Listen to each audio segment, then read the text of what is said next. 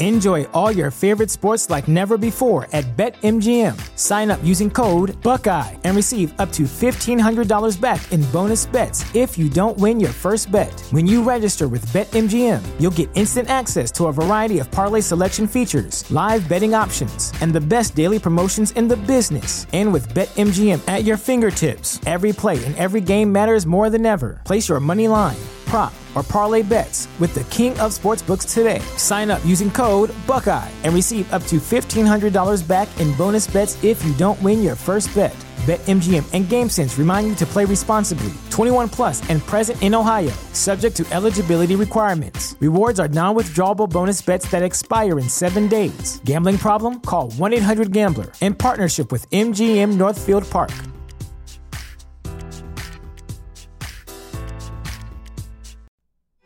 Good day to all of you listeners. This is Boward Woward II, also known as former childhood phenom rapper Little Bow Wow, and you're listening to Affirmative Murder, the hottest true crime podcast in these streets. Word to your mothers.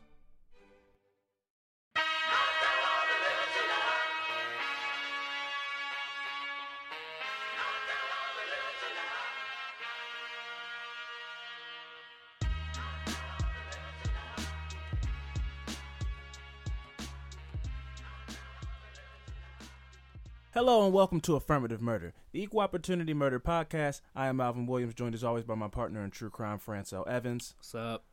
Fran, I'm calling it now. I might jinx the East Coast. Summer's over, man. Summer's over. Let's give it up. We did it. We made it through. It's been 77 degrees for the last 3 days. It's done, man. We made it. And I think we should all pat ourselves on the back. It's been a perfect week, but nah. I think it's done, man. It's over with, and I'm calling it now, and I called it, and it's finished. However, just because it's not summer heat going on here doesn't mean that summer madness is not going on. Last night in Atlanta, Georgia, at the end of the On the Run tour, part two, Jay-Z and Beyonce out there living their best lives, performing for the masses at stadiums. Somebody tried to rush the stage, and I don't even know do what, but just jumped the stage and tried to get to Beyonce. They were apprehended, but it just brought up, I wanted to have a conversation about who is a person that you admire that much that you would rush the stage, and to do what? I posed that question to you. That's easy. LeBron James. Wow. Yeah, that's a fair. And then what would you do when you get to him? You just want to give him props? You want to show love? Take a selfie.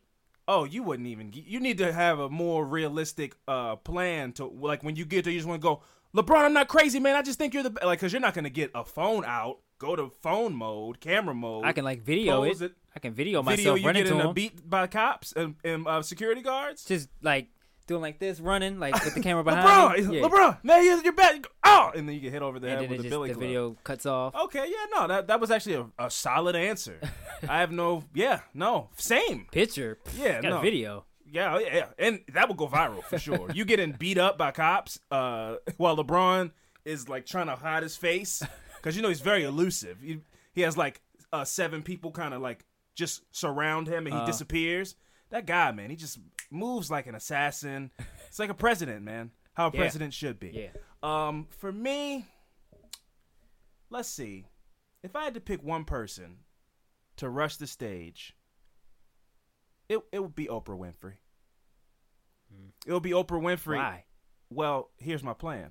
If I ever get the opportunity, and I probably shouldn't say it on mic, but we're all family here, so I'm gonna be honest. If I ever got the opportunity to get in Oprah's space, I would try to. All right, folks, so we're experiencing some technical difficulties. And by technical difficulties, I mean I came up with a really good plan right here. And I'm not sure I want to share that with the world, just in case I fall on hard times and I decide to execute upon it. So we're going to just, walk us through this. And how is everybody doing out there? Good? All right, great. Well, this is almost done, and this plan never happened, and you will tell Oprah nothing of this. Now back to our regularly scheduled programming. You guys enjoy the rest of the podcast. Good luck. So with your that. plan is more like from like this idolization and this love Mm-hmm. aspect, and mine is more of like trying to a get rich quick scheme. push forward my own cause and better my life. Yeah. You know, so that's the way I would go. That is definitely the person that I would attack. But you know, whatever that person was doing to get to Bay and Jay, they failed, and Bay and Jay are A-OK. And we're gonna move on from that subject because I got a little housekeeping that I wanted to get into before we get into everything. Mm. Last week we talked about the Chris Watts story, which I don't know if you got more updated on, but I said some things last week that were ill-informed because the story was still kind of fresh. So Chris Watts' family was not discovered in the house. His wife Shannon and their 2 children, and she was pregnant with a child. Mm-hmm. They weren't found in the house. They were found at his job. Yeah. He worked at an oil rig, and there was a shallow grave next to an oil container that, if I'm not mistaken, his wife was buried, and then the kids he threw in the oil. So I was wrong about that. And now it is believed his next date to be in court isn't until November, and it is believed that his defense is going to be that his wife killed his children, and then he killed her in just anger, which is gross, but I guess there's a percentage of a chance that it's true. But he lied on camera for 8 minutes and looked like a psychopath. Like, in the aftermath of seeing that interview, I don't believe anything that he says. No. So, is there a possibility that that's true? Sure. Why not? Why not? Nothing's a 0% chance, So I'll give him a 10% chance just to be nice, which I shouldn't be nice because he's a piece of shit. But let's just say there's a 10% chance that he was walking around the house and then saw on the baby monitor that his wife Shannon killed their 2 kids. Then he goes into the room and he kills her. Why would you dispose of all the bodies? So I don't think that that's what happened, and I hope he gets everything that he deserves. But I do think that's the defense that he's going to try to use in court when his day comes to be in court, which is pretty gross. And he's a piece of shit. They say he had a mistress or something. They said that's also like that's speculation that hasn't come from his mouth, but it is believed that he killed his family so that he could go start a new life with the woman that he was having an affair with at his job, which is like pretty dumb, to think that you get away with killing 3 people, and then that would be, now just go start a new life. Like, I don't know, you have to be pretty fucked up mentally to think that's a good idea. So, I have no sympathy for Chris Watts. He killed his whole family, and I bet the real push over the top was that he wanted out of the marriage and that there was another kid on the way. And it was like, oh no, well, yeah, my woman that I want to be with, she isn't gonna be happy about I've been still having sex with my wife and that she's pregnant now. That's not gonna work. So I'll kill her. But if I kill her, then I'm just stuck with these kids. Well, then I'll just kill the kids too, and it's like a fresh start. Everything's anew. I also believe I said I didn't really say how they, found the bodies or whatever. You said he found them in the house. Yeah, I said That's they why found I was them in like, the house. why were they in the house? And yeah, exactly. So no, that was wrong. He confessed and then took them to his job where the bodies were. Putting it on social media, people start picking at it like, oh, he doesn't have his wedding band on. Yeah, that's all. You can do that all the 2 days after you know what really happened. But if you watch that video, if I would have watched that video before knowing that he had actually killed his family, I wouldn't have thought anything of it other than how specific his times were. Like I said last week, his times were very specific. But other than that, I didn't think anything of it, And I actually put a video up on the Facebook group, which is I actually wanted to talk about this story too, and I actually got more details about it, which doesn't make the story less interesting, but it is more complicated than the initial story that I or the headline that I read. So there's this guy named Melvin Harris in Phoenix, Arizona. I seen the video of that. Yeah, they put together for that. Yeah, but if you only go off the video that I shared, I don't remember all the details in the story, but basically in the video that I shared on the Facebook group, it says this father accidentally kills a guy who attacked his daughter in the bathroom. That's not exactly what happened. I still feel for this guy because Chris Watts and Melvin Harris are like on two opposite ends of the spectrum. One man who's cold enough to kill his family, his actual children that are half him, and this other man who loves his children so much that it drove him into a rage and he accidentally killed a man to protect his kid. But what happened was he was going to go pick up his daughter who's 16 from like a grocery store, or like a shopping mall, like an outdoor kind of shopping mall. Her and her friends, he was going to go pick her up. He pulls up to the place where she is, and a homeless man walks up to him and asks him for money. Mm-hmm. He gives the homeless man money, and the homeless man then in turn goes into the store to buy something.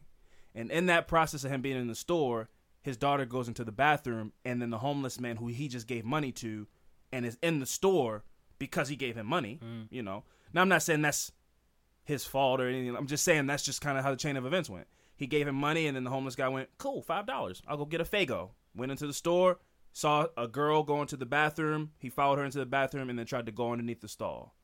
The girl freaked out. The security guard came into the bathroom, grabbed the guy, escorted him out of the store. Mm-hmm.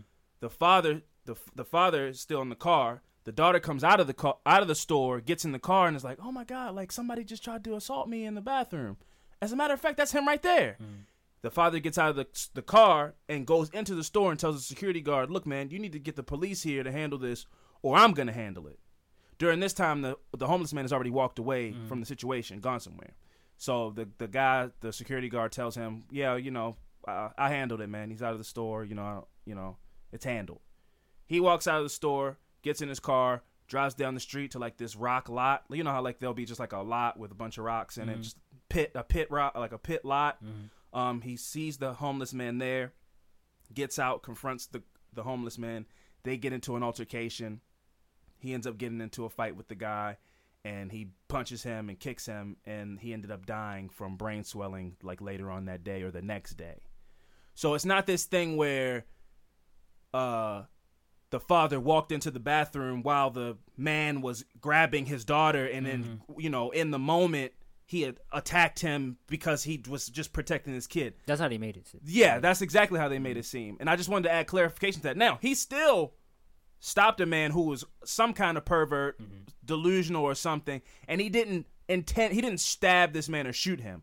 His hands were just lethal fire, you know what I mean? He just had the fire hands, and he laid them on this guy with the wrath of every father who's ever felt pain for his kid, and the guy ended up dying. So he's charged with second-degree murder. It wasn't planned. It wasn't, you know, it was an accident. But I just wanted to add the context to it because I was upset that I'm still upset. If you look up the Chris Watts story, as of before like a couple days ago, because there were a lot of headlines about it, Chris Watts' name come up, pictures of him with his family, him smiling, him in a polo shirt and everything like that.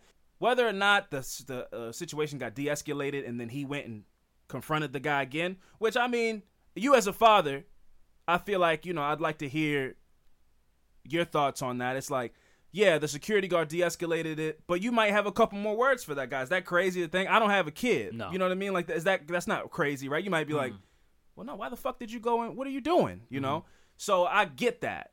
But you look up this guy, and the first thing that comes up is mugshot. And it's not only the first thing, the only thing. You can't find a picture of this guy with his kid, and who doesn't have a Facebook or an Instagram, or his daughter has. You can find a photo of this guy with his kid. They wasn't even using the daughter his name. That he's protecting. They wasn't using his name in none of the it just was very. It was very much a situation where a man who murdered his whole family gets to the headlines they use. Friends say Chris Watt was the ultimate family man, according to them, you know, whereas this guy's like man kills man for daughter.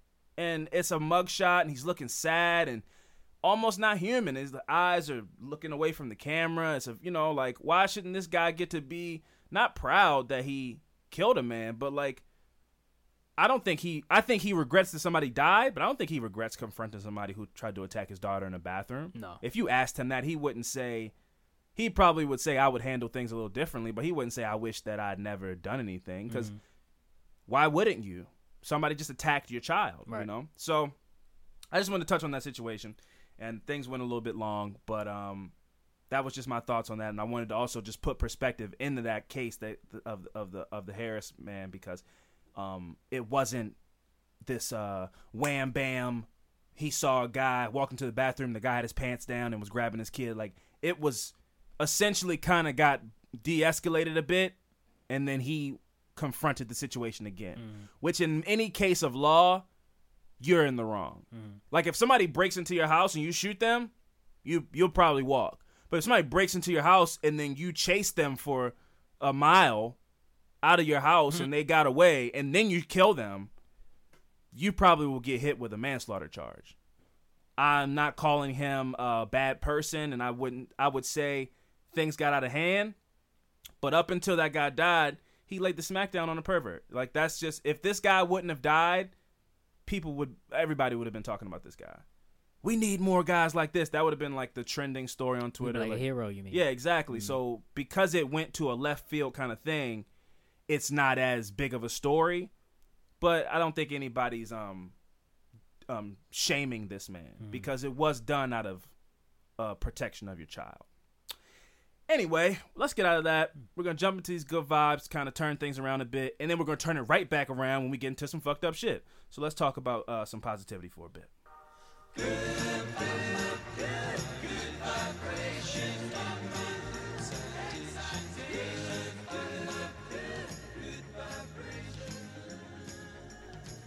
All right, folks, we're here once again to shower you in these good vibes before we dive into this darkness that has been plaguing our world ever since the dawn of man. Fran, would you like to tell us your good vibe story first, or would you like me to go? You can go first. Okay, cool. So my good vibe story this week, I found this really cool story, and I just wanted to share it really quick because it kind of embodies everything that I think would help communities that are underfunded and going through things. Is a little bit of, it takes a village, basically. Like, it takes a village to feed a child, to make a society better, and this story kind of lends to that theory. So a high school principal noticed students were being bullied for their dirty clothes, and as a result, their attendance was dropping. So when school starts on September 4th of this year, there will be a new facility in the building at this high school in Atlanta, Georgia, and it's a free laundromat. Westside High School Principal Akbar Cook said many students faced humiliation because they didn't have anything clean to wear. Students will mock others who showed up with stains on their shirt or dirty pants, taking pictures to continue the harassment on social media. This is one reason I'm not opposed to uniforms. I think that individuality is cool and being able to express yourself through clothing, but when you get into more impoverished areas, then it becomes this kind of lopsided affair where some of these kids have money and some of these kids have nothing, and then the kids with money to get Jordans and all this kind of stuff just shit on these kids, which is happening at this school. Whereas if you have a uniform, all of y'all look busted. All y'all have yellow polo shirts on and brown pants, and maybe some of y'all, get your parents to buy you cool sneakers, but other than that, everybody's just, y'all all look mad corny. And I'm not opposed to that, Kids are cruel, man. If I saw a person pull their phone out to snap my outfit, I'm getting a 3-day suspension because I got to fight that person. How dare you be comfortable enough to take a picture of somebody with the purpose of making fun of them? And I just think we're lucky that we dodged that bullet. But that's crazy to me. Like, not only are you mean gonna the social media part? Not only are you going to make fun of this kid at school, so we're going to have a terrible day at school, but then when he gets home, it's going to be like a photo of him on Twitter with smelly lines coming off of his back, and, somebody draw a trash can next to him or something. It's so cruel and so extra. You can't escape it. That's what I don't like. At least I knew when 2:15 came around, I can get home and I don't have to deal with these people anymore. Right. But these kids now, they just don't get any escape, It's just wild, man. And that's rough. I couldn't imagine being heartless enough to make fun of a kid for being dirty. That is a whole nother thing of, everybody has jokes. Like, we had a kid in our school, I'm not going to say his name, but, when we were in middle school, he had really big lips, and he was this biracial kid, and he kind of had like a Jewish fro. You know who I'm talking about. I'm not going to say his name. But he just was a funny-looking guy, and he talks fast, and we all made fun of him. We all made fun of him, but it wasn't ever a thing where it was like, something about your living situation. I would never make fun of a person like, oh yeah, you're adopted, right? Or something like that. I'll see that in movies sometimes, and I'm like, this just isn't real, right? The people aren't this cruel, but they are, man. Sometimes I'm like, oh man, you stink. Oh, what happened? Did your mom sell your washing machine because she's a crackhead? It's like, whoa, man. Like, it's just lines. And there should be lines that is like, yeah, man, like, it's one thing to play the dozens and joke around and whatever, but you're just being mean. Like, you're being malicious. And it's all about the likes, man, the laughs. You were quite the animal in high school and in middle school, man. That's a lie. Don't sit up here and lie to the listeners like that. You are cold-blooded. As a matter of fact, I distinctly remember a case where a kid spilled ketchup on himself, and then you told everybody that he had a man period. And I was like, that's not cool, man. But, I mean, we live and we learn, right? We grow up. You gonna lie to the people like that? You're a different person now. You gonna lie to the affirmation like that? I didn't lie to anybody. I think that kid, he moved to Budapest, and he doesn't talk anymore. I think he joined the cult, and now he just doesn't talk anymore, and he just draws in the sand all the time. So you did that, but, you're a dad now. And I don't recall you that. grew up, and you're a mailman, and this... people change, Life becomes life, And this is who you guys like. You guys like, this is Fran Starr. So on September 4th, when the school opens up, there's going to be a laundromat in the school for free. So how does that work? They wear dirty clothes to wash their other dirty clothes, and then they switch? I would assume it would eventually get to it. You have to do that to get to the other side. So you gotta go to school one of the days. You gotta eat the bullet one day. Yeah, one day you gotta wear something to get to school. Right. But then after school, you bring all your clothes, and then you got clean clothes. Oh, okay. Yeah. Right. So maybe like that. I think this is gonna go is first day of school. It's gonna be an announcement, maybe a little a funny sheet of paper that the teachers spend their extra time at home, not getting paid a lot of money, making some flyer with cartoon characters on it, or they're like make a joke about it, about some dance thing like Kiki, are you washing? Do your laundry. They do some stupid shit like that, and the kids are like, whatever, that's dumb. But then a week after that first week of school, when all your first week of school clothes are dirty, and then you start getting ridiculed, then you pull that piece of paper out of the trash can, and you're like, oh shit, there's a laundromat here. I'm going to start using this. I think this is going to be met with that little, like that teenage, like, that's stupid. But then when you actually start realizing, if you don't wash your clothes a lot, you start to stink. Right. So, and we don't have a laundry machine here, and we don't have any money to get quarters to go to. So, yeah, I think I might have to take advantage of this. So, and then you make fun of it, and then you end up going to the laundromat after making fun of it, and then you walk in there, and the kid you were making fun of it with, he's in there too. And you were like, that's dumb, man. Who used that? And then you walk in and it's like, oh, hey, man, don't worry, man. I'll keep your secret. I'll keep your secret too. And then you guys are friends for life. And then you do a podcast called Affirmative Murder. What? Huh? I do remember some of those people you go to school with that had like dirty clothes, but like, you make fun of them, or you just like laugh at the people that make fun of them, and then once the bell ring, you go home. That's it. That was pre-Twitter. That was our time. Yeah, it's like. Yeah, man, you got grass stains on your jeans. What'd you do? Slide in the home base? Yeah, all right, guys, let's go home. Let's go watch TRL.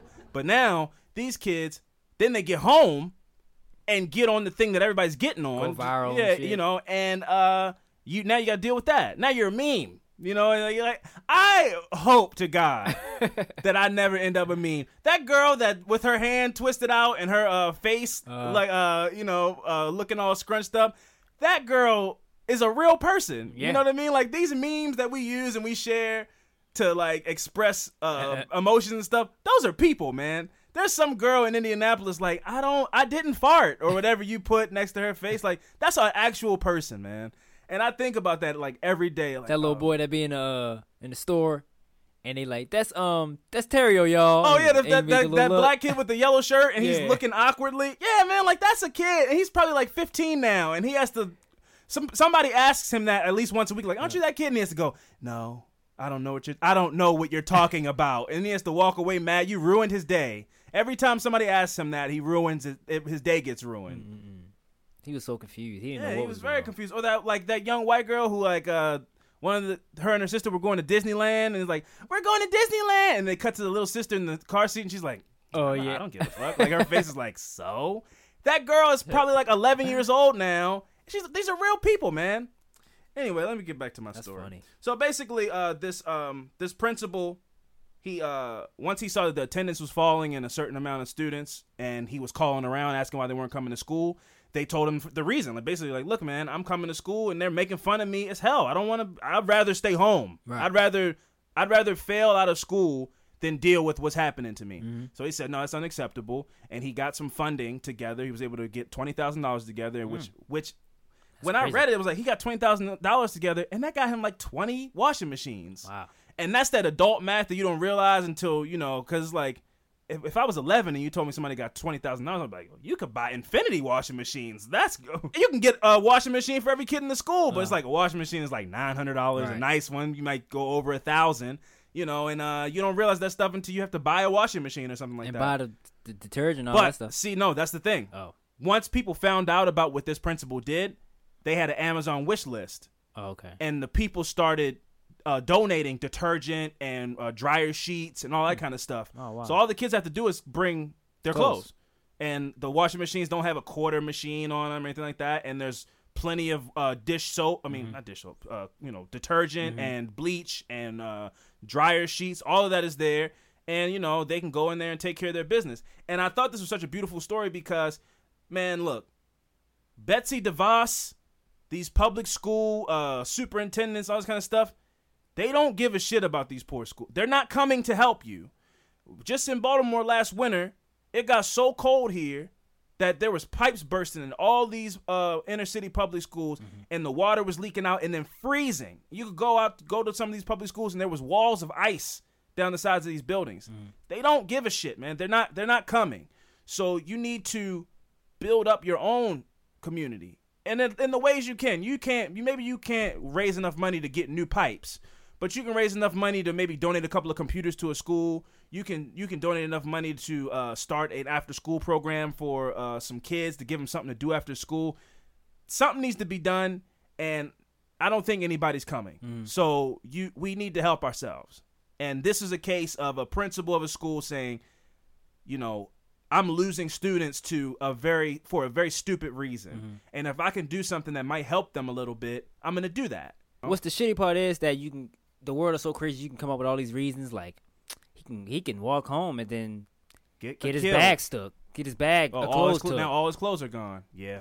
It's like it's just Look, man, we gotta think positively, man. This is good vibes. I mean, We can't bring the darkness of the world into the good vibes sphere. You know what I'm saying? Like, we're in a bubble. This is a safe space. We're in the good vibes world, and in this good vibes world, these kids get their clothes clean, and then they come to school and they get straight A's and they go to college. That's in the good vibes world. This program that's what the purpose of this program is, to keep kids in school, and maybe the next Albert Einstein wasn't going to school because people were making fun of him for his shoes being dirty, and now his shoes aren't dirty, so now he can come to school and get an education and go on to help the world. Yeah, and I hear you, but I hope that's the case, and I just want to give a big shout out to Principal Akbar Cook, and I hope that your program works out. But even if it doesn't, you made steps towards something when you saw a problem, and I respect that immensely. That is my good vibe story for this week. That was good. I like that. My good vibe story this week is something short. It's just the guy I'm gonna talk about. He has no name. It was a video taken from another person that watched this guy help this older guy walk across the street back to his car at a convenience store. Okay. And he helped him try to walk, but the guy had like a big cast on his leg, so he just couldn't walk that good. So the guy just picked him up and just carried him to his car. Oh, damn. So instead of him trying to walk him, take him like 10 minutes to walk. Like, man, look, I don't got time for this, man. Let's get you where you need to go. Yeah, just picked him up, took him to his car. Was he a buff guy? He was a big dude. Okay. He's a big dude, and he had like scrubs on, so like it's something he does. Yeah, he might be like an assistant. Yeah. So I just thought it was a good thing he helped this man out. He picked this guy up. Yeah. This grown man. And carried him back to his car, but nobody knows who he is. No, nobody knows his name. Sometimes those are my favorite. In a video case. Yeah. Not in a story where like there's details, but there's no name. It's a little harder. But in a video where you just see a person doing something good, those are my favorite videos because it's so clearly not done for attention or you know what I mean. Like I really have a hard time with those videos of somebody being like, "Hey y'all, watch me give this homeless man $50." So what we're gonna do is we're gonna take a break, and before we do that, I have a confession to make. I have You want some of these Reese's? no. Okay, good. I have slandered a show for the last couple years purely because I thought the show had such a cult following that I said the show it's a cartoon. It can't be that funny. Like it's absurd, and y'all are wrong. Like this show isn't all that. That show is Rick and Morty. My girlfriend Sierra went out of town for about a week last week, and I had a lot of free time, and I ended up watching all of Rick and Morty. And I'm here to say today, on this Sunday, that I was wrong. It's a great show. It's funny. It's weird. It's dark. And it deserves all the cult following and all that kind of stuff that it has because it just really is that good of a show. It is a very unique show, and I was wrong. And in honor of that... You're totally wrong. I'm totally wrong about what? When you said you was wrong, I said, yeah, you were totally wrong. I said I was wrong. I know, I'm just saying, you were totally wrong. Do you like Rick and Morty? I've been seeing that show. I didn't say you didn't. I asked you if you liked it. Yes, I didn't ask if how you saw did it or what. It's hilarious. I love that show. Well, I'm sorry. Well, you need to get on the train, brother. Well, I'm on the train now. My bad. You stay on the train. Don't hop off. All right. Well, I'm sorry, man. In honor of the love that Fran has for the show and now my newfound love for Rick and Morty, I'm going to take us out to a little Tony Tone. Feels Good, which seems to be the anthem of the show. It plays very often, and I enjoy the song, and I forgot it existed until I heard it on Rick and Morty, and I go, damn, I used to love that song. So what we're going to do is we're going to take a quick break, and when we come back, we're going to talk about some fucked up shit, because in a weird way, it feels good, yeah. So stay tuned, and we'll be right back.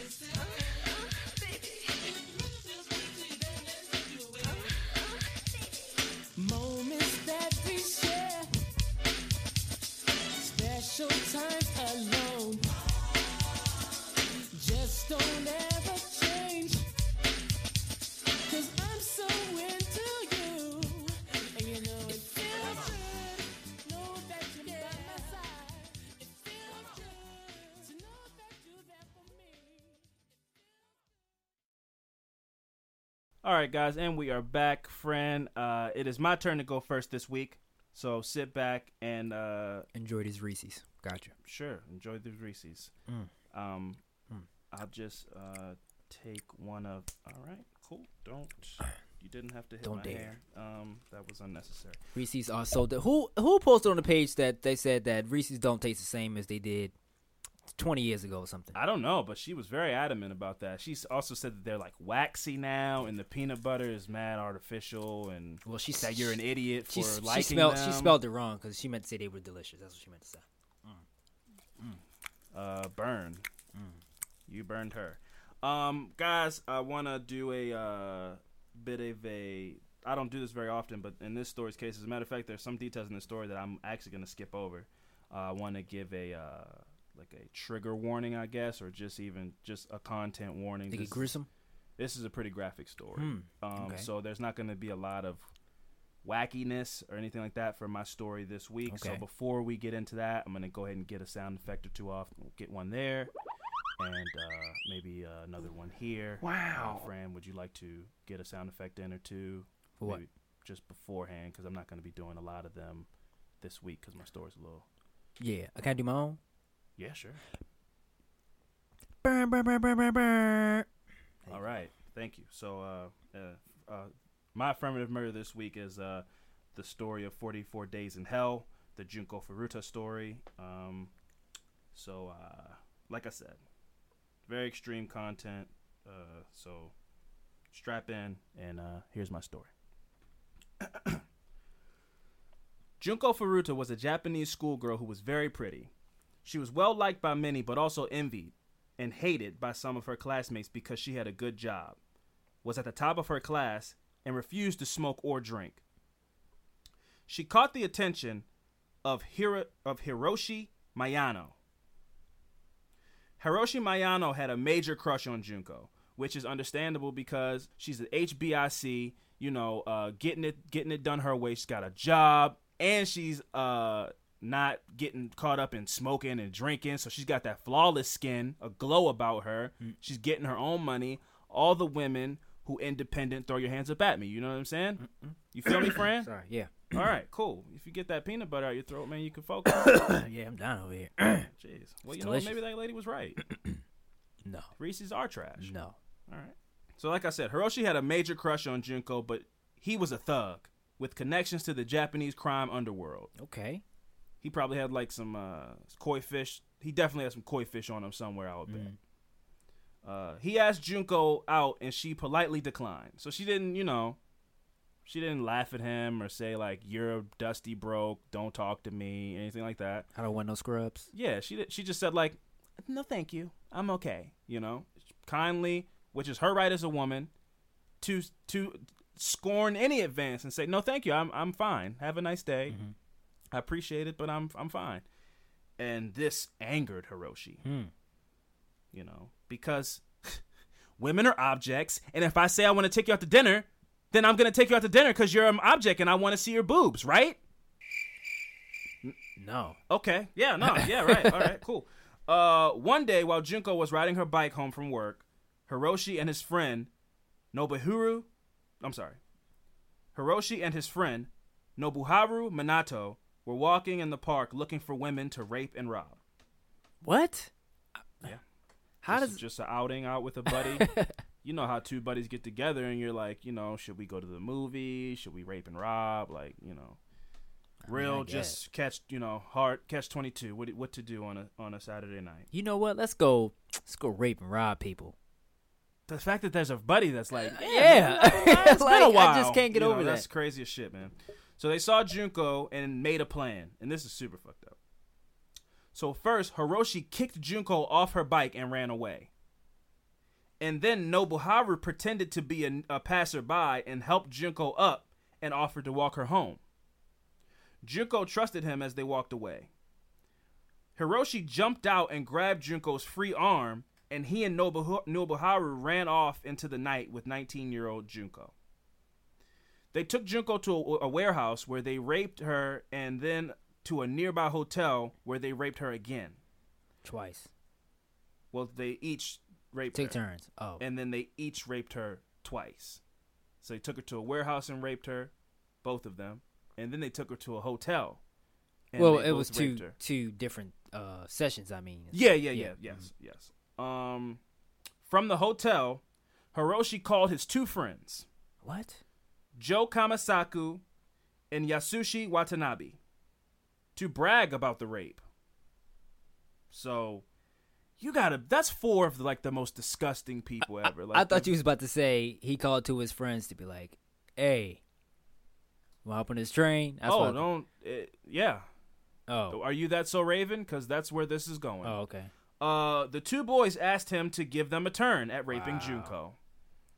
The boys took Junko to a park at 3 a.m, where Joe and Yasushi were waiting.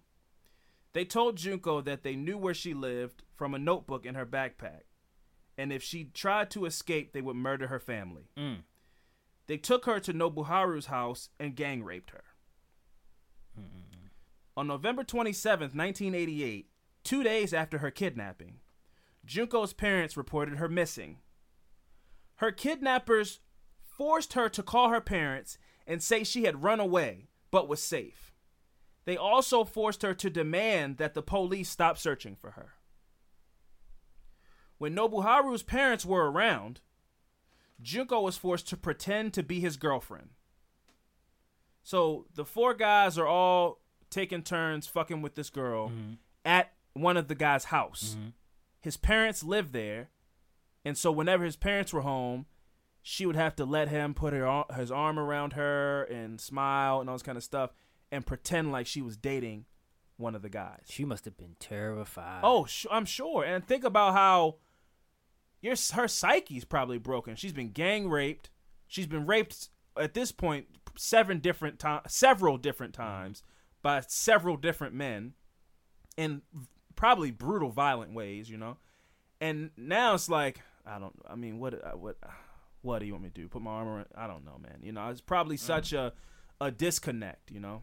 They later stopped this act when they realized his parents wouldn't call the police because they were afraid of their own son, who'd shown extreme violence toward them in the past. So she ran into a collection of just very horrible people. Their parents are scared of them. They have friends who, when they get a phone call in the middle of the night about their friend raping somebody, they're like, "Oh, bet. Can I get next?" Which is that's crazy. That's sick. That's disgusting. You know what I mean? Like, if anybody that I had any association with ever called me and said that to me, I would call the police on them immediately. Mm-hmm. Because first of all, how dare you think that I'm cool with that? Like, how dare you think like, yo, you know, guess what I just did? I just raped a girl, right? High five me. It's like, who the fuck do you think I am? Right. That's just crazy, man. High five me. Yeah, like give me up top, right? No, you're going up top, upstate to jail. It's crazy, man. This is so starting to go into the territory. Like I said, there's some details of this I'm just not going to read, because it's just gratuitous. Like it's unnecessary, fucked up shit that I'm not going to read. Why don't you read it and just cut it out So you can hear it. so I can hear it? All right, I'll do that. It's claimed that over 100 people knew of Junko's presence in the house and the crimes that were being committed, but not one person spoke up. This included underground criminals who were invited to rape Junko. She was held captive in the house for 40 days. Here's what happened.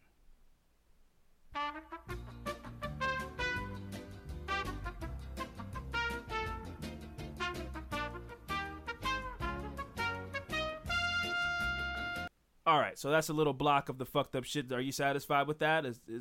Do you feel cool having heard that? No, but I think if I was in her situation, I'd have just, I don't know if she maybe tried to fight back, but I'd have just went on and tried to fight back, and they just had to beat me to death. Fuck it. Fair enough. One of the kidnapper's friends came to the house where he claims he was bullied into raping Junko. He went home and told his brothers of the incident, who then called the police. 2 officers were sent to Nobuharu's house. The officers asked if a girl was present. They were invited inside to search the home, but they considered the invitation as proof that there was no girl inside the house to be found. What? So they didn't go in? Yeah. Wow. If they had gone inside, Wow. Junko would have been saved after only 16 days, which that is probably the dumbest thing I've ever heard. I understand, you know, having trust in people, but just because somebody goes, yeah, sure, that's such a gamble too, that it must be a customary thing. It must be in Japan in 1988, if you're friendly and respectable to police, they'll leave you alone. Yeah, I have to expect that they knew if you go, just act like you have nothing to hide. Yeah. Yes, officers, come on in. And they go, well, since you're inviting us in, you clearly have nothing going on in your house. That's crazy. Have a nice day. And she probably was like just in the basement, like not far in the house. It's not like at this moment they took her somewhere else. She was in the house, but because they played it cool, the police were like, well, I guess there's nothing to see here. Have a nice day. Yeah, he knew that. He knew. It must just have been. Yeah. Maybe it still is in Japan. That That's might crazy. just be how you deal with police if you want them to leave you alone. Which I guess is the same way here. Like, we see police here, you're like, play it cool, man. You know, keep your seatbelt on, look straight, act like nothing's going on. That's how you get the police to, in your mind anyway. Mm-hmm. Unless you're our Hugh, then you could do all those things and shit might still go sideways. But one of my favorite stories is Sierra. The first time she ever ate a weed cookie, we were coming. She came and picked me up from her house. I think my car had a flat tire or something. She came and picked me up from my house to go to her house. But she was so high, so she had the cookie before she left work. Mm-hmm. By the time she got to my house, the cookie kicked in. Mm-hmm. So then when she like texted me and said she was outside, I come out of the house. She's getting out of the car and walking to the passenger. She's like, I can't drive. I was like, what? I didn't know she had a cookie though. So I'm like, what? And I get in the car. She's like, my boss gave me a cookie, so I can't drive. And then so I'm driving to her house and we stop at a red light. Mm-hmm. And to our right is a police car. Mm-hmm. And when I say, I would never be a drug dealer or anything like that, just from that day. Mm-hmm. She goes, oh my God, there's a police car next to us. And I was like, yeah. She's like, what do I do? I was like, don't. What do you mean? Don't do anything. Just sit there. Right. And she's like, okay. She's looking around. And she's like waiting for the light to turn green, like wishing that it would hurry up and turn green. She freaked out so hard, man. It was really weird. And that was the day I knew, like, oh, Sierra can't hold water. Like, I can't sell drugs out of this house or be like Heisenberg from Breaking Bad. I can't do that. She'll flip on me instantly, man. Yeah. And even if she won't flip on me, because I know she loves me, if she won't flip on me, she won't be able to lie, So that's the only reason I don't sell drugs. There's no moral reason or anything like that. I just picked the spouse that isn't a great Bonnie to my Clyde. So if I had a woman that was like, give me the drugs, it'd be crazy shit. This podcast would be very different. I probably wouldn't be here. Yeah, we probably would have stopped being friends a long time ago. I'd be some story you tell to your kid, like, I used to have a friend, he was a nice guy, but then, the streets got him. Yeah. That'd be my name. I'd be like A Boogie. That'd be my name. I have a teardrop tattoo. Oh, man. In some alternate universe, like in Rick and Morty, that's me. In some alternate universe, I'm a little grittier. I'm a little more Baltimore, and I have a teardrop tattoo that's filled in, and I sell weight. Big time weight. At the beginning of December, Junko snuck to the phone to call the police, but was caught before she could say anything. She was punished by having her legs and feet soaked in lighter fluid and set on fire. That's crazy. A larger bottle was also... Never mind. It's not gonna... Nope. Not saying that. I'll be like, just kill me. Just end it already. Yeah. I'm actually gonna read that again because I almost said the second part, and I'm not gonna say that. They stuck a large... So, at the beginning of December, Junko snuck to the phone to call the police, but was caught before she could say anything. She was punished by having both her legs and feet soaked in lighter fluid and set on fire. During this, she went into convulsions. The boys thought she was faking a seizure, so they doused her in more lighter fluid. She survived and continued to be raped and beaten. Junko begged them to kill her and get it over with. Exactly. Just end it. Yes. Which I you would know be the how same way. like much of a breaking point you have to be at to ask for that. That's so fucking sad. Like you're in so much pain and agony, and they're putting you through so much that you're saying, just kill me, man. Like I don't want to be alive anymore. That would be me. I would like just to go through that so much. You go through that much pain and suffering. You just fuck it. Just man, what are y'all doing? Just kill me. It's just crazy, man. Whatever y'all do after I'm dead, whatever. I don't even care. Take it to the next level after you kill me. I don't care, but like why? What So yeah, she begged them to kill her, but instead her captors made her sleep on the snow-covered balcony and locked her in a freezer. Her limbs were so crippled from the torture that one captor claimed in court that it took Junko an hour to crawl down the stairs. Wow. Because of the brutality of the beatings, Junko lost control of her bowels and was beaten constantly for soiling the carpets. She couldn't keep down food or water and vomited all things she consumed. So all right, and she was beaten for that as well. This was in one of the guy's houses, right? This was in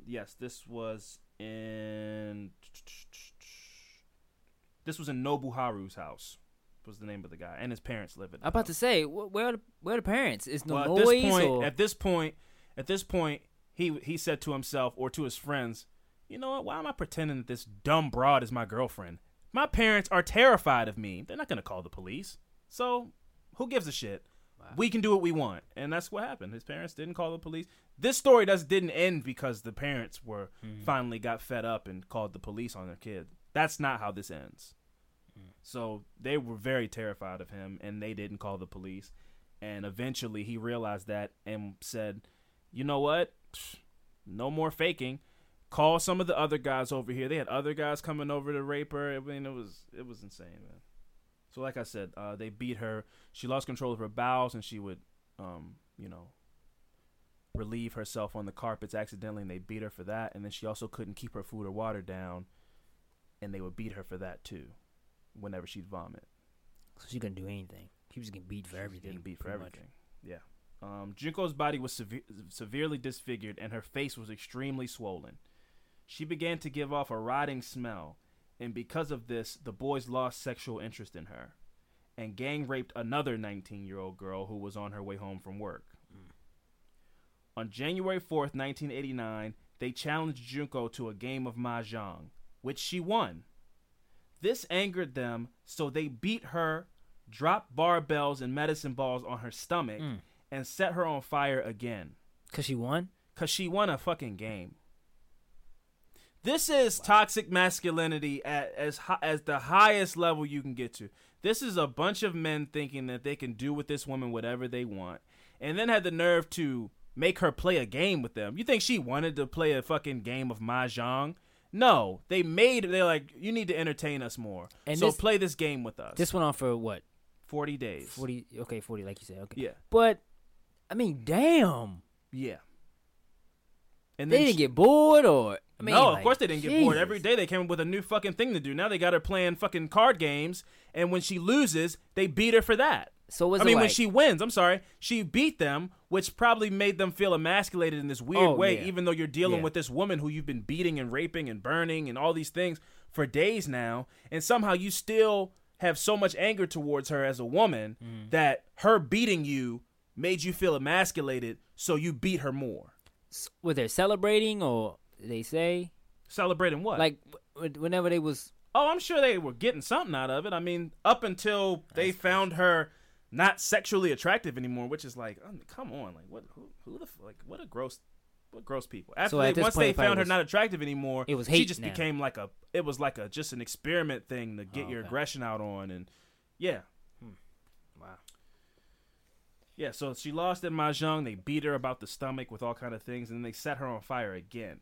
She tried to put the fire out, but went into convulsions, and then she died later that day. They wrapped her body in blankets and put her in an oil drum, which they filled with wet cement. They later loaded the drum onto a cement truck in Kodo, Tokyo. On January 20th, 1989, Hiroshi and Joe were arrested for the kidnapping and rape of a little girl that they attacked in December. On March 29th, 2 officers went to interrogate Hiroshi when they found women's underwear at his home. They spoke to him about the murder of a woman. And check out how dumb this fucking guy is. I'm glad he's so fucking dumb. Hiroshi thought they meant Junko and told them where to find the body, thinking Joe must have already confessed. They had no idea what he was talking about, but Hiroshi had just accidentally confessed to the crimes he committed against Junko. They then arrested Nobuharu and Yasushi. And the ending isn't going to make anybody happy, and just to let you know. They got away. No, I mean, Oh. at least if they got away, you'd think like they spent the rest of their lives looking over their shoulder. This is, Hiroshi, who was the, I guess the instigator in this whole situation. He was the first guy. He liked her and probably came up with the idea to target her specifically. Obviously, him and his buddy both wanted to go out and rape that night, but something in him probably said, "Oh, this girl turned me down earlier. The rejection, right. Yeah, so I want to rape her." Hiroshi was sentenced to 20 years in prison, not life, not the death penalty, which I mean, I'm not a fan of, but this story I would understand if these kids got sentenced to death. Not life in jail, 20 years in prison, and his family sent 50 million yen, which sounds like a lot, but it's not. It's about $425,000, which is a lot of money, but 50 million sounds way more than to Junko's. They sent that money to Junko's parents as a way of an apology for their son's actions. That's it? Everybody has sentences. Nobuharu was 16 at the time and got 5 to 9 years in prison. His family was not punished for their role in the crime, and Nobuharu was released. He has not had a job since his freedom was granted back to him. So he was free by, the mid-90s and is still not working. Probably living at home still with his parents who let him do whatever the fuck he wants to do. What a punishment. Yasushi received a 5 to 7 year sentence. He was 17 at the time of the crime. After his release, he got married. This is like a really fucked up ending to like American Pie or whatever, where everybody's laughing and shit, and then it freezes and they're like their story comes up. So somebody married that person. Joe served 8 years. He was 17 at the time of the crime. After his release, he bragged about his part in Junko's murder and kidnapping, and kidnapped another person who he brutally beat and threatened to murder. Wow. Joe's mom vandalized Junko's grave, and for the reason being, she says, this woman ruined her son's life. Excuse me? What? Your son took her life, so you're a piece of shit, and you're going to hell. Wow. Wait, so why was he getting charged? Because they were minors or Yeah, something? they were all under the age of 18. Get the fuck out of But, here. I mean, you ever heard of extenuating circumstances? I mean, this is about as extenuating as they can be. Like, That's they crazy. beat this woman for 40 days, and then 3 out of the 4 of them got less than 10 years in prison. And then the main guy, all of these people should have been spending the rest of their lives in jail. most definitely. But at the very least, the instigator of the situation should have life should have been immediate. Now, I don't know, maybe life isn't an option in jail. Maybe 20 years is the maximum sentence you could give a person in Japan in 1988. Maybe that's what it is, and I just didn't do that research. But it's something that feels crazy to me that this happened and 3 of the 4 people involved spent less than 10 years in prison.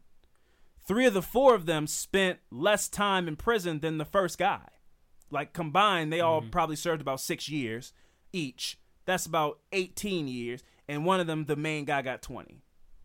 And it's 2018, man. So these people are, still alive for the most part. I mean, 17 and 88. What are you, like 50 now? They got out of jail and lived 30 years of bliss. Maybe not bliss. Maybe they were pariahs or whatever. But one of them got out of jail and was like, yeah, I fucking killed her. And then did So- some bullshit. Yeah. That's the same one, right? Joe did that. Joe is the most gross one that I read, because not only did he brag and then get out of jail and then beat another person and kidnap somebody else, all that, and his mother was like, fuck that bitch. Yeah. And spit on her grave all or fucked something, up you over know. They're, he is not remorseful at all.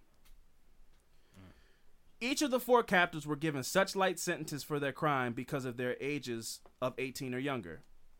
Junko's funeral was held in April of 1989. At her funeral, Junko was given a diploma so that she graduated with the rest of her class. She had worked a part-time job when alive, and her employer laid a uniform on her casket. Now, this was a great thing and everything like that, and the employer did it to honor her, and I guess that's a customary thing. What I will say is, 1, I don't want to be buried. If you put a fucking uniform, if I was to get buried, if you put a fucking uniform on my casket, Where did she I work? will rise. I mean, she worked somewhere that had a uniform, you know what I mean? So, maybe she worked at a hotel. Maybe she worked at a hospital, who knows? But it was somewhere, you don't want to, you know what I mean? Like, do you want to, the UPS, what is it? The USPS blue, work uniform laid over your casket when No. you go to the afterlife? No. I don't want to think about that at all. When you know what I mean? Do you think I want a Krispy Kreme polo fucking draped over my casket when I'm going to the afterlife? No. Now, It's not like she was a professional athlete or something. yeah, I guess that'd be better. That's more of a glamorous thing, Yeah. I guess. And maybe if she was like a full blown doctor and somebody threw a stethoscope, over that'd the be thing, cool. that's cool. But Yeah. like if you work at McDonald's, That's what I mean. That's you know why what I mean? I don't want some a McDonald's polo and the a hat. visor. Yeah, who wants that on their casket? The last thing I want to do after I get off work is think about work. And the last thing I want to be buried with for the rest of eternity is work clothes. What, you want me to put these on and work when I'm in heaven? the crispy, got a crispy gold M on it. Yeah, It's all like I new, mean, stitched. Yeah, we got one of the extra fresh McDonald's polos from out of the back, just to honor and preserve his memory, because he Shift- was so good at making fries. Shift manager. Yeah, he just was so good at making the schedule for the workers that we haven't seen one like it, and he worked his way all the way up from McNuggets. So That's disrespectful. yeah, man, don't come to my funeral. None of my bosses are allowed at my funeral. As a matter of fact, don't even. We keep it strictly professional. Don't come to my shit. Send my family some regards and keep it pushing. Junko's mom actually suffered a mental breakdown from the loss of her daughter and spent a long period of time in a mental health facility. So, that was my affirmative murder this week. That there's no real happy ending there. That's Everybody gruesome. from that story that was out of jail, and who knows what they're doing. That was tough. But yeah, man, I mean, I don't know. I don't even know what to say. I don't have any kind of bright side to look at. The reason I wanted to do that story specifically is because there's this trend of women just, not a trend, it's been going on forever, but women just kind of are seen as less than in society. And it kind of came to a head this month with that Molly Tibbetts story. For those of you who don't know, probably a lot of you do know. Most of you probably know. Molly Tibbetts is this, she was the 17-year-old girl from Iowa. She went missing. The last time she was seen was during a jog at around 7:30 a couple of weeks ago. And it turns out that on that day that she went out for a jog, a man, happened upon her and started running alongside of her, spitting his game, is what it kind of seems like. That was how the scenario was set up. Like, hey, what are you doing out here with these sexy clothes on? Can I get your number? Da da da da. And she's like, look, man, I'm thank you, but I'm okay. And he continued to pursue her and follow her while he's jogging, running alongside her. I fully understand somebody wanting to go out for a jog and not wanting to be fucked with. I can relate to that for sure. And this girl, Molly Tibbetts, was just trying to go out for a jog. This guy was trying to get her number or whatever. It didn't go the way he wanted it to go. And so he says, guess what his excuse was? I blacked out. Yeah, I did see that. Yep. I was talking to her. She was saying no. She said she was going to call the police if I didn't leave her alone. And then I blacked out. And when I woke up, I had a set of headphones on my lap, and I was driving my truck. I read that he jogged alongside of her and was trying to talk to her, I guess, and then he just grabbed her or like hit her upside the head and grabbed her, and then he blacked out after he got her in the car. And then in that blackout, apparently he dragged her to a field and left her there, and she died. That blackout shit. It's just not a good. It's not a good alibi. It's not gonna go the way you gracious. think it's gonna go. And now it's kind of being politicized because he apparently was an undocumented immigrant. But I am of the belief that this is more of a situation where a guy saw a woman and went, "Oh, a woman. I like how she looks. I want that." And as a man, if I want it, if I say the right things, I'll get it, because that's what women are here for. And it didn't go the way that he wanted it to go, and his ego was hurt. He was angry or whatever, and he hit her or whatever, and now a woman is dead. And I think that that's more of a case of, a man asserting his dominance over a woman than illegal immigrants coming into this country and, whatever stupid, politicization that's going on. And You hear I blacked out more than like I snapped. I think they're from the think the same same cloth, thing? though. I think a snapped, but I think a saying you snapped is you taking more responsibility than a blackout. Saying you snapped, like, what's that famous story? I did it on the podcast. The Matthew Shepard case. In that case, the guy said, yeah, Matthew Shepard was gay, and he came on to me, and when he tried to come on to me, I just snapped, man, and I beat the hell out of him, and until he died. That's taking more responsibility than, yeah, man, he touched me, and then I blacked out, and then I was home. I don't know. So I would even say a snapped is better. I think I actually take that back then. I think they're different. Because snapped, you're taking more responsibility. Right. You're saying I did it, but I just was berserk. I just was so That's what I'm mad. saying. I was just so mad. I was crazy. But blacked out, you're like, oh, I don't know. I don't know what. What? What do you mean? Maybe I wasn't there. Like you went totally blank, unconscious, that you didn't even know, like, what happened for like the next hour or 2 hours, however long it took. It's like, insane. Come on now. Yeah, a blackout is not a good excuse at all. But that's what happened. And when I heard the Molly Tibbetts story, and then I saw this story of Junko, I saw the parallels, and I wanted to tell the story because it's not even a PSA, because women, you know what you go through. But I am sorry that you have to deal with fuck boys and these men out here who think that you owe them something, or that they can just take from you, or that they deserve something. It's so much rhetoric that I hear in the world today. There's this whole section of guys who there's these young Trump voters who are like, women won't date me because I voted for Donald Trump. What's up with that? I'm handsome. It's like, bro, a woman doesn't have to do anything. If they don't, if they don't like you, it's not something wrong with them. It's something wrong. That's their choice. They don't have to like you, Or these people that, that catfish people. They're like, well, I couldn't get anybody as myself. It's like, how about you be yourself? And if there's a woman out there who likes you being you, she'll make that decision on if she wants to date you or not. That's just how the world works. And if it doesn't work that way, you can't just take something from somebody or trick them. It's not okay. And this woman, Junko, was a victim of a guy who couldn't take no for an answer. And Molly Tibbetts was the victim of a guy who couldn't take no for an answer. And there's a ton of women out there who are victims of men who couldn't take no for an answer. And it's not okay. And I know you being the father of a girl, you don't find that okay either. No. It's just that story brought up a whole bunch of other shit. Like, the first thing you see is when you get on Twitter and you search the story. The first thing you see is, well, if we had a wall, this wouldn't happen. It's not even that's what I mean about the politicization. Like, it is not even, they're not even focused on the fact that this girl was murdered.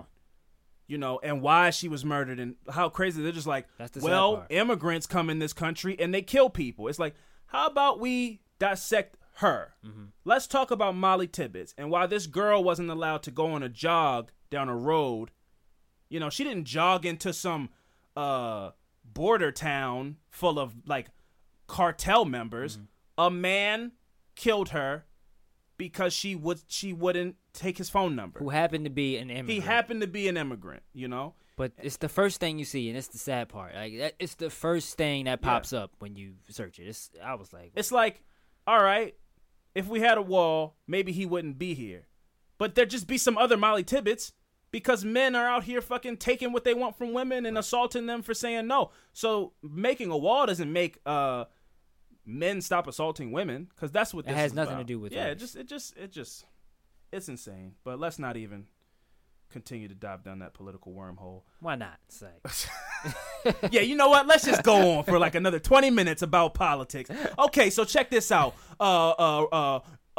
Putin and what we're gonna do is we're gonna take a quick break, and when we come back, we're gonna talk about some more fucked up shit. So stay tuned. All right, and we are back, Fran. If you don't mind, please take it away. My affirmative murder this week is I'm trying to get this right. Okay. Ahel Matarino Resendez. All right. I don't think you've done this story, have you? I just want to clarify. I've never said a hell in my life. Okay. The railroad killer, the railway killer, and the rail car killer. These are all one. That was all his names. Okay. Yeah. Yep. They're all kind of redundant, huh? Yeah. Railway, rail car, train, the train Call killer. him the train killer. Yeah. So, yeah. He was a Mexican serial killer suspected in as many as 23 murders across the United States and Mexico during the 1990s. Some also involved sexual assault. He became known as the railroad killer, as most of his crimes were committed near railroads where he had jumped off the trains and he was using to travel about the country. On June 21st, 1999, he briefly became the 457th fugitive listed by the FBI on its 10 most wanted fugitive list. Why do they call it still the 10 most? Yeah, I don't get that. I guess you can be on the list, but the top 10 is only that's what really matters. Okay, all right. It's like NBA rankings. It's like you top 10, maybe top 12 players in the league. It's a whole list. Right. But when you're like 456, you're not like a priority. Okay. But that's still out of like a million people. So, perspective. Like, we're the hottest true crime podcast on the streets, but we're not on the iTunes ranking list right now. Okay, true. But the streets really know what's going on. Yeah, they know. Yeah, but we're just really far down that list. So, yeah, he was on the 10 most wanted fugitives list before surrendering to the Texas authorities on July 13th, 1999. He was convicted of murder and was executed by lethal injection. So, that's just a little jump ahead of what happened before I get into the details. So, Resendez had many aliases, but was known and sought after as Rafael Resendez Ramirez. So one of his other names was Ahel Reyes Resendez Okay. was and was very close to his real name, Mhm. and he used another name was Ahel Leoncio Reyes Resendez. Oh. So he always keeps those last names in there, and whatever kind of variation he does, where he changes the first name. It's always Reyes Resendez is Yeah. in there somewhere. Yeah. So Ahel was his name on his birth certificate, or the Mexican birth certificate. Mm-hmm. So he was born in Puebla, Mexico, and Resendez was in the United States illegally. Mm-hmm. So that's kind of just like what the hell we was just talking Yeah, about. topical, man. Yep. Just kind of keeping it going. And also most of his murders happened in Texas, which was where Right on the border. which was where my good vibe story was in also. Tejas. Yeah. So by illegally jumping on and off trains, both within and across Mexico, Canada, and the United States, generally crossing borders illegally, Resendez was able to evade authorities for a considerable time. He also had no fixed address. While in Las Cruces, New Mexico, area, he would often use the Meterino name to get help from unsuspecting friends of the Meterino family. Oh. Unaware of his criminal background, the friendly people would help him with food and money. It was not until he was captured that the southern New Mexico Meterino family realized he was a crook and vicious criminal. They were furious with the FBI that the man in question was their relative and requested to use his true last name, Resendez. They didn't want them using that last name when He got caught. Yeah. But Like- before that, they didn't know. They Yeah, were like, yeah. "Oh, you're a Reyes or whatever. I didn't know Yeah. you were a Reyes. Okay. You do look like our abuelito." Mhm. And then they give him some food, and then Yep. he'd be like, "Thanks," and he hop back on a train Yep. and go do some crazy shit. And he'd be like, no. Yeah, no, Uh-uh. don't stop using that. Don't use our name Right. anymore. Yeah, so the Meterino educators and so they was furious with the FBI. So California were taken by surprise when they were quoted new articles saying in school settings, one of your relatives, Meterino, the railroad killer, was captured. It was later known that he had taken the identity scholars who had graduated from USC and other universities, used their achievements as his own. So D was just taking people's identities. Wow. U.S. government records show. What? And this was in the 90s? Yeah, this is in the 90s. It must have just been easier. It probably was mad easy to do that back then, too. Just You change get your their name license and yeah. maybe put your picture over their picture. Like, my name's Derek Yep. now. I'm about to say that, about to pull that up too. So U.S. government records show that he had been deported to Mexico at least 4 times since first entering the U.S. in 1973. Oh, wow. So Resendez killed at least 15 people with rocks, a pickaxe, and other blunt objects, mainly in their homes. After each murder, he would linger in the homes for a while, mainly to eat. He took sentimental things and laid out the victim's driver's license to learn a bit about their lives he had taken. Oh, wow. So he was just studying these people. Absorbing them. Yeah, so he can use it just in case somebody come to question him or he need to do something or get something. He can use that information. Shit. So he stole jewelry and other items and gave them to his wife and mother in Rodeo, Durango, Mexico. Much of the jewelry was sold or melted down. Some of the items that were removed from the homes were returned by the wife and the mother after he was captured. Money, however, was sometimes left at the scene. He raped some of his female victims. Rape served as a secondary intent. Most of his victims were found covered with a blanket or otherwise obscured from immediate view. So I'm about to get to his list of victims here. Okay. So, victim 1 was in 1986 in Bexar County, Texas. An unidentified woman. The woman was shot 4 times with a .38 caliber weapon, and her body was dumped in an abandoned farmhouse. Resendez stated that he met the woman at a homeless shelter. They took a motorcycle trip. Where did he get a bike? I don't know. They took a motorcycle trip together, bringing a gun along to fire for a target practice. Resendez said that he shot and killed the woman for disrespecting him. Wow. I mean, like, what That's do you? Very, Yeah. So that's a very blunt answer. Like, she shouldn't have been talking shit. she said I couldn't shoot that watermelon on that gate. So Yeah. you know, had to do what I How had to do. dare you tell me that my boots don't match my shirt? She had to go. You know how long it took me to pick out this outfit? You know, I guess just disrespect is like such a broad term. I mean, like, what could it have been? I'm guessing they was on like a date, I guess. But I mean, like, what did she have to say? Who knows what this man takes as disrespect? Yeah.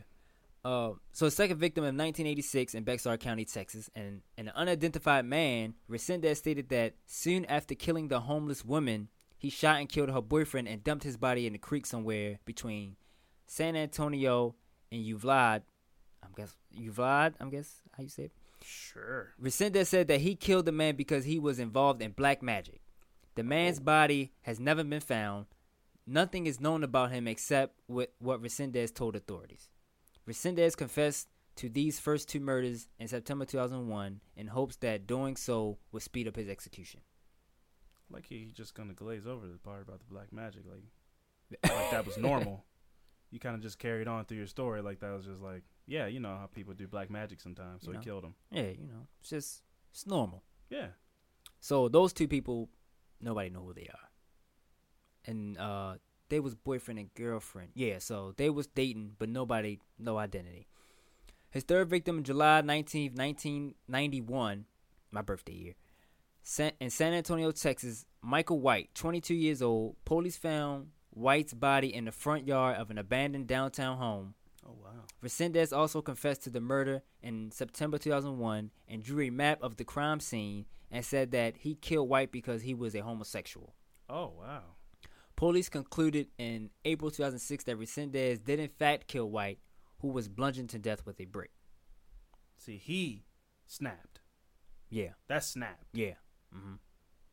His fourth and fifth victim was on March 23rd, 1997 in Ocala, Florida. Jesse Howell, 19 years old.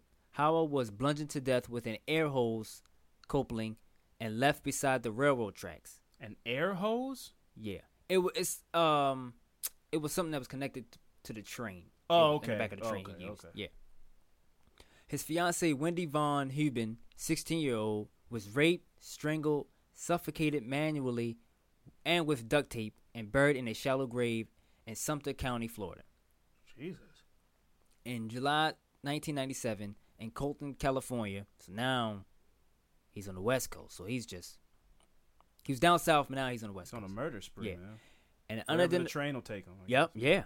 An unidentified man that's still unidentified transient was beaten to death with a piece of plywood in a rail yard. Resendez is considered the prime suspect in this case. Jeez. In August 29th of 1997 in Lexington, Kentucky, Christopher Mayer, 21 years old. Mayer was a University of Kentucky student walking along nearby railroad tracks with his girlfriend, Holly Dunn Pendleton, when the two were attacked by Resendez, who bludgeoned Mayer to death with a 52-pound rock. Resendez raped and severely beaten Pendleton, who nearly died. Pendleton, the only known survivor of an attack by Resendez, went to appear on the Biography Channel television programs I Survived. Oh, shit. And 48 Hours, Live to Tell. He beat her boyfriend with a 52-pound rock? Yeah. Mm-hmm. How do you even... I don't know. How do you even let somebody hit... First of all, how do you use a 52-pound rock as a weapon? That feels like something maybe if you drop it on a person who's asleep. Right. Yeah, sure. But, like, how do you wield a 52-pound rock? Like, how do you swing that or sneak up on somebody? You know what, man? When this guy's near train tracks, he just is like a superhero, man. Yeah. It really is like a Jason kind of thing. Like, the picture you painted with that where they're, like, just a couple out walking, and they just happen to be walking past the train tracks, and just as they walked past, train pulled up, and he saw his victim. You know? And it was like, for us, we know he liked to do his crimes near the railroad tracks, the train tracks. But they weren't thinking. But them, they don't know that. Yeah. And then when you just bring that up, it's like the train comes, and then like he hops off, and the train keeps on going, and then like when the train leaves, he just pops up behind the train. Yep. Train goes out of frame. Standing there. Yep. Shadow. And then like he like Johnny Unitas is a 52-pound rock, and just like that is. I don't know how he killed him, but he definitely did not throw a 52-pound rock at this man from yards away. But I don't even know how you sneak up. I don't even. I mean, and again, until the day that it happens to me, for me talking shit about it, I don't think that somebody could sneak up on me and kill me with a. I mean, I feel like I hear him like when that moment where you got to pick it up to use it to. I feel like you hear like a, like something. I mean, a 50. That must be an exaggeration by whoever was writing it. Maybe they got into pounds. Maybe they got into a fight first. Yeah, that makes more yeah. sense. 52-pound Rock, he beats you up. He gets you in that mounted position where he's over top of you, and he's like, oh, shit, a rock. Picks the rock up, drops it on your face. That's cool. But to say he attacked you with a 52-pound rock, that's crazy. That's like saying, and then he attacked him with a dumbbell that had two 45-pound plates on both sides. It's like, you're telling me that he used this. That's such a feat of One strength. hand. Yeah, like that's just. And a rock, you can't it's not a handle. Yeah, on that's what I'm it, so saying. Like you have to use both hands to like wield it and swing it around. Like it's not a prime. It doesn't seem like the ideal weapon for murder. Yeah. So she was on programs I Survived and 48 Hours, Live to Tell, and the ID Channel series Dates from Hell. I mean, I'm gonna have to watch. That I Survived. It's on YouTube. She was on ID Channel series Days from Hell, episode 8, A Killer Night, and her story was told told in the UK newspaper The Guardian. Currently, she helps other victims of rape, sexual assault, and crime. She also founded Holly's House in her native Evansville, Indiana, to benefit those victims of rape, sexual assault, and the crime, as well as working closely with the organization RAIN. That's beautiful. I always like that when stories. I mean, I don't like that people get raped and attacked and everything like that. Mm-hmm. But when a person doesn't let the fact that they were a victim of something, they don't let that turn them into a victim, and they, turn that moment into strength, and they help people. I think is something really beautiful about that. Holly's House is also very clever, and I'm not being sarcastic that time. But Killer Night is not clever at all. It's not. It was okay at best. So on October 4th, 1998, in Hughes Springs, Texas, back in Texas, Leafy Mason, 81-year-old, Mason was beaten to death with an antique flat iron by Resendez, who entered through a window.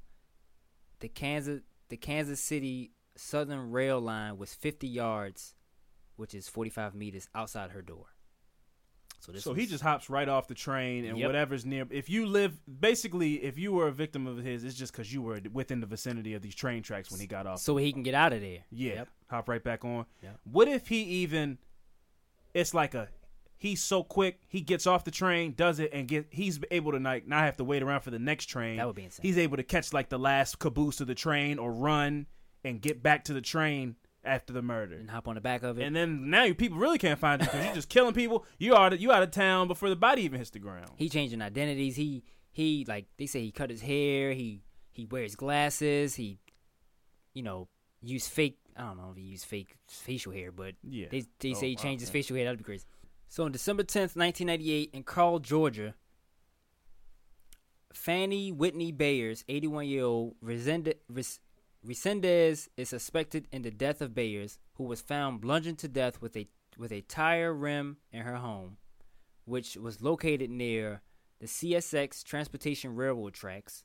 She got killed by a tire rim? Yeah.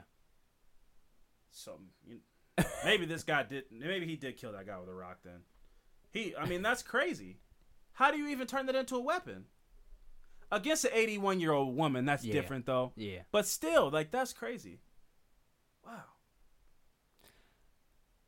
Yeah, so it was located near the CSX Transportation Railroad tracks. A Lexington couple was charged in the Barrow County murder, but Resendez admitted to the FBI agent that he killed Bayers, according to authorities. December 17, 1998, West University Place, Texas, Claudia Benton, 39-year-old Benton, a pediatric neurologist at the Bayer College of Medicine, was raped, stabbed, and bludgeoned repeatedly with a statue after Resendez entered her home near the Union Pacific Railroad tracks. Police found Benton's Jeep Cherokee in San Antonio and found Resendez's fingerprints on the steering column. At that time of the murder, Resendez had a warrant for his arrest for burglary, but not yet for murder. So his 11th and 12th victim was on May 2nd, 1999, in Waymar, Texas. Norman J. Cernick, 46-year-old, and Karen Cernick, who was 47 years old.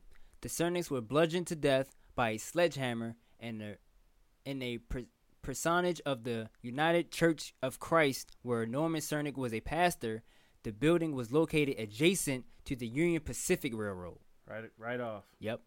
The Cernick's red Mazda was found in San Antonio 3 weeks later, and fingerprints linked their cases with the Claudia Benton murder. So he's leaving fucking fingerprints all over the place. He And he's doesn't also even care. so aggressive. Like the way that he's killing people is like bludgeoning, beating to death, tire Yeah. rims and Yeah. rocks and just I feel like pipes it's pretty much from a whatever, train, whatever's he can- near. Yep. It's like he He gets off. hop on this train. I guess whatever houses he think is more vulnerable than others. I'm guessing go in there, do what he got to do, sit there, eat, watch some TV. Train's coming.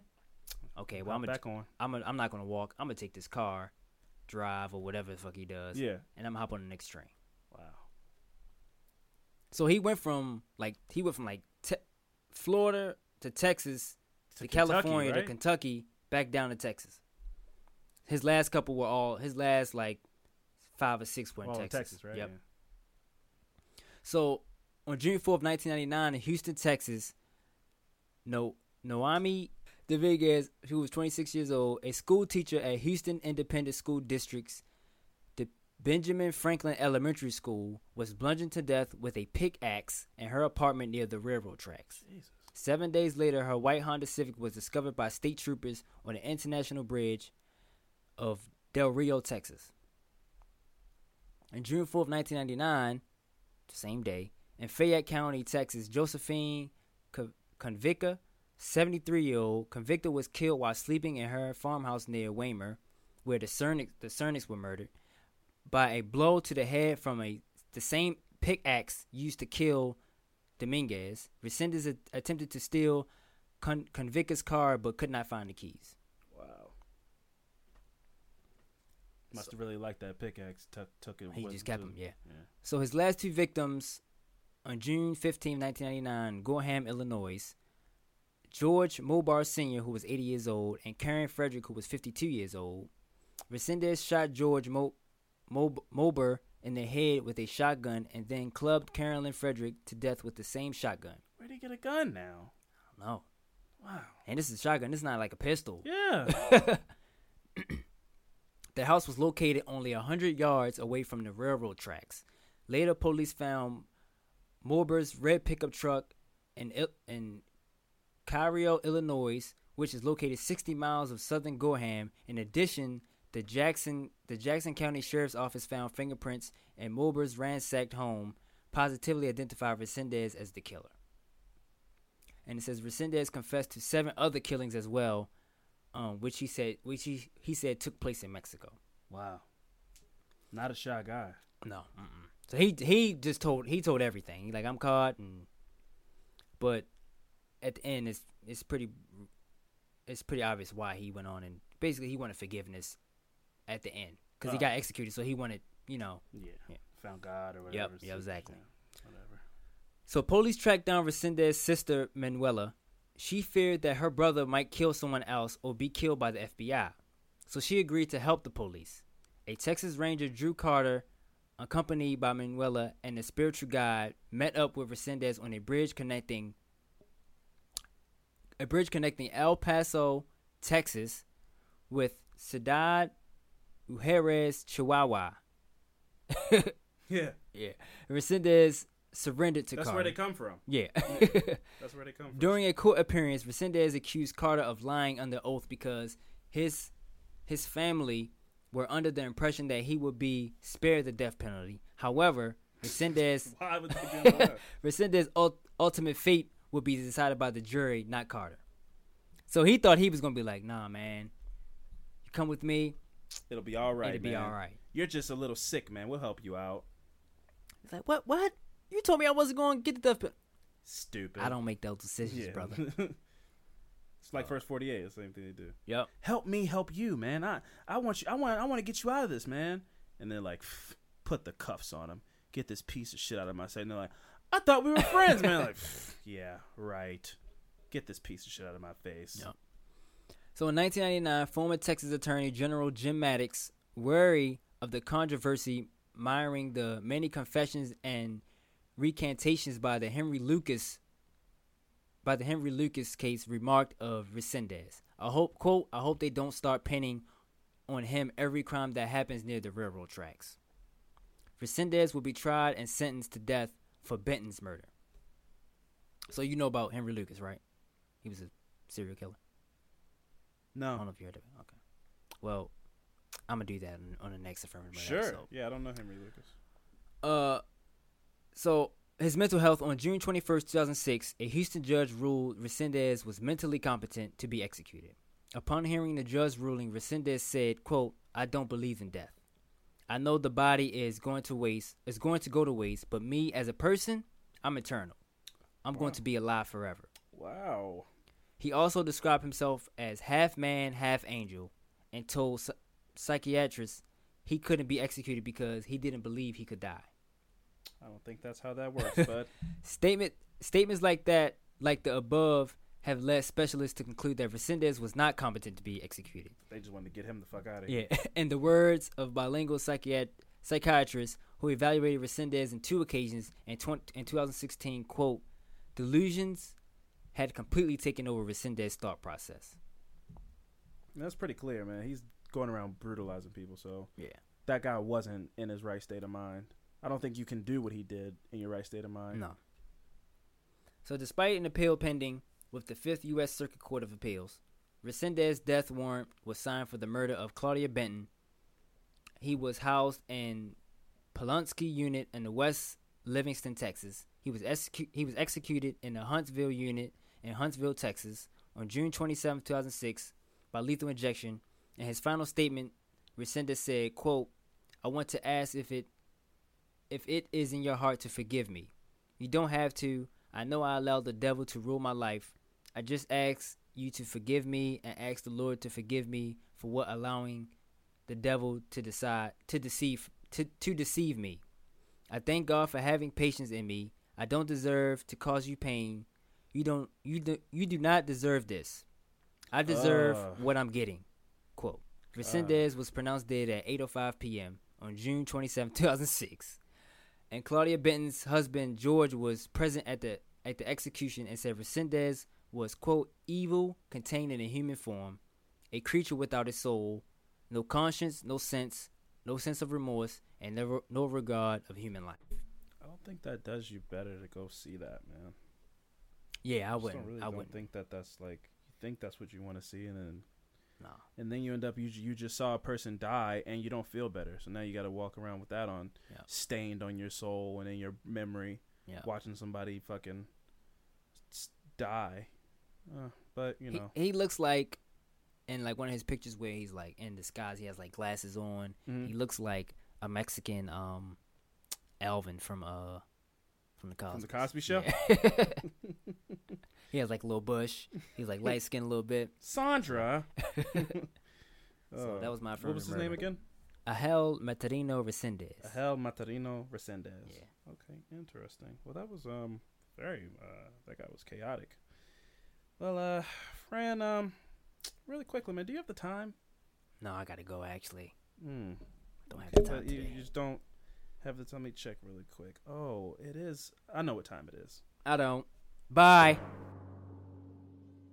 And now it's time for True Crime's hottest game show. Frazzle Fran.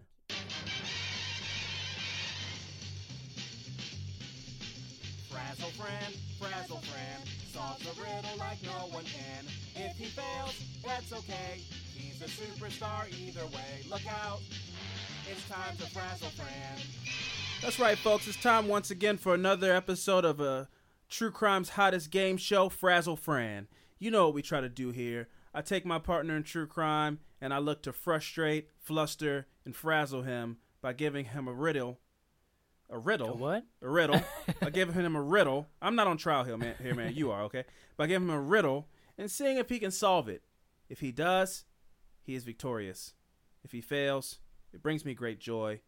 And also, everybody wins because we just get to see Fran try to, how we get to see the inner working of Fran's brain. So, Fran, are you ready to play? No, man. I said I had to go. Well, I mean, you can't go until you play. The door's locked, so you're not going to get out until you answer the riddle. So the choice is yours. We can. All right, let's go. I got all day. Let's get it. All right.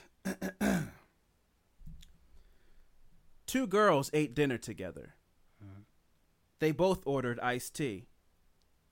One girl drank them very fast and had finished 5 of them in the time it took the other to drink just 1. The girl who drank 1 died, while the other survived. All of the drinks were poisoned. How did the girl who drank the most survive? All right, read it again. Okay. 2 girls ate dinner together. They both ordered iced tea. One girl drank them very fast and finished 5 of them in the time it took the other girl to drink just 1. The girl who drank just 1 died, while the other survived. All of the drinks were poisoned. How did the girl who drank the most survive? So one girl had 1, and the other girl had 5. Yep. And she drunk 5 in the same amount of time she drunk 1? Yep. Let's see. And you said it was, what is it, iced tea, lemonade? Iced tea. Iced tea. And they were both poison? All of the drinks that were drank that night were poison on both sides. I'm going to go with, she drank 5 at the same time as the other one drunk 1. Same amount of time. Mm-hmm. How long did it take for the first one to drink it? Did they say? No. No, they didn't say that. And what was the question again? Excuse me? What was it again? What was what? The end. What was the end part?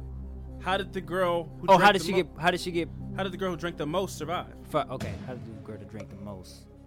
So that's the one that had 5 of them, right? Because the girl that had 1 ate dinner, and the other one didn't eat dinner.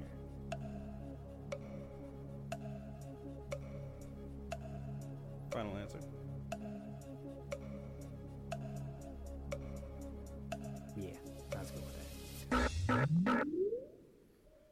That is wrong. You failed.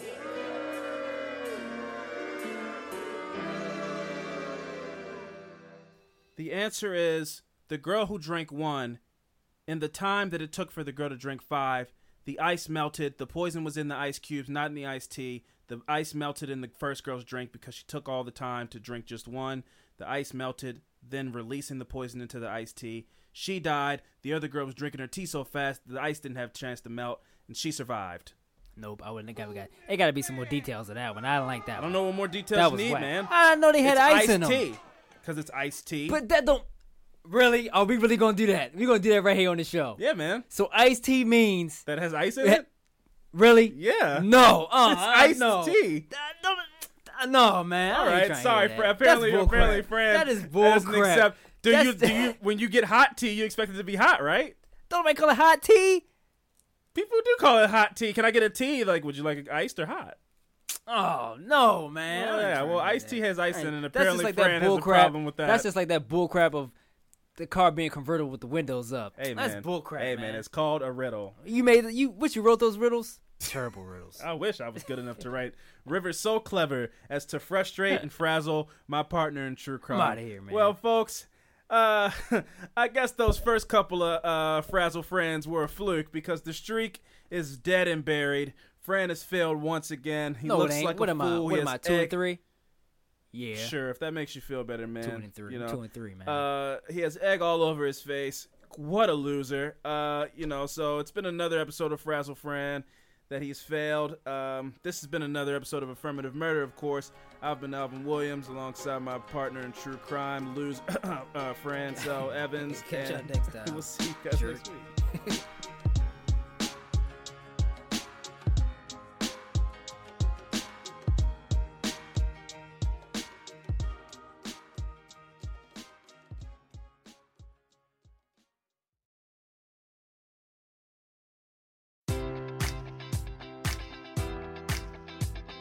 Enjoy all your favorite sports like never before at BetMGM. Sign up using code Buckeye and receive up to $1,500 back in bonus bets if you don't win your first bet. When you register with BetMGM, you'll get instant access to a variety of parlay selection features, live betting options, and the best daily promotions in the business. And with BetMGM at your fingertips, every play and every game matters more than ever. Place your money line, prop, or parlay bets with the king of sportsbooks today. Sign up using code Buckeye and receive up to $1,500 back in bonus bets if you don't win your first bet.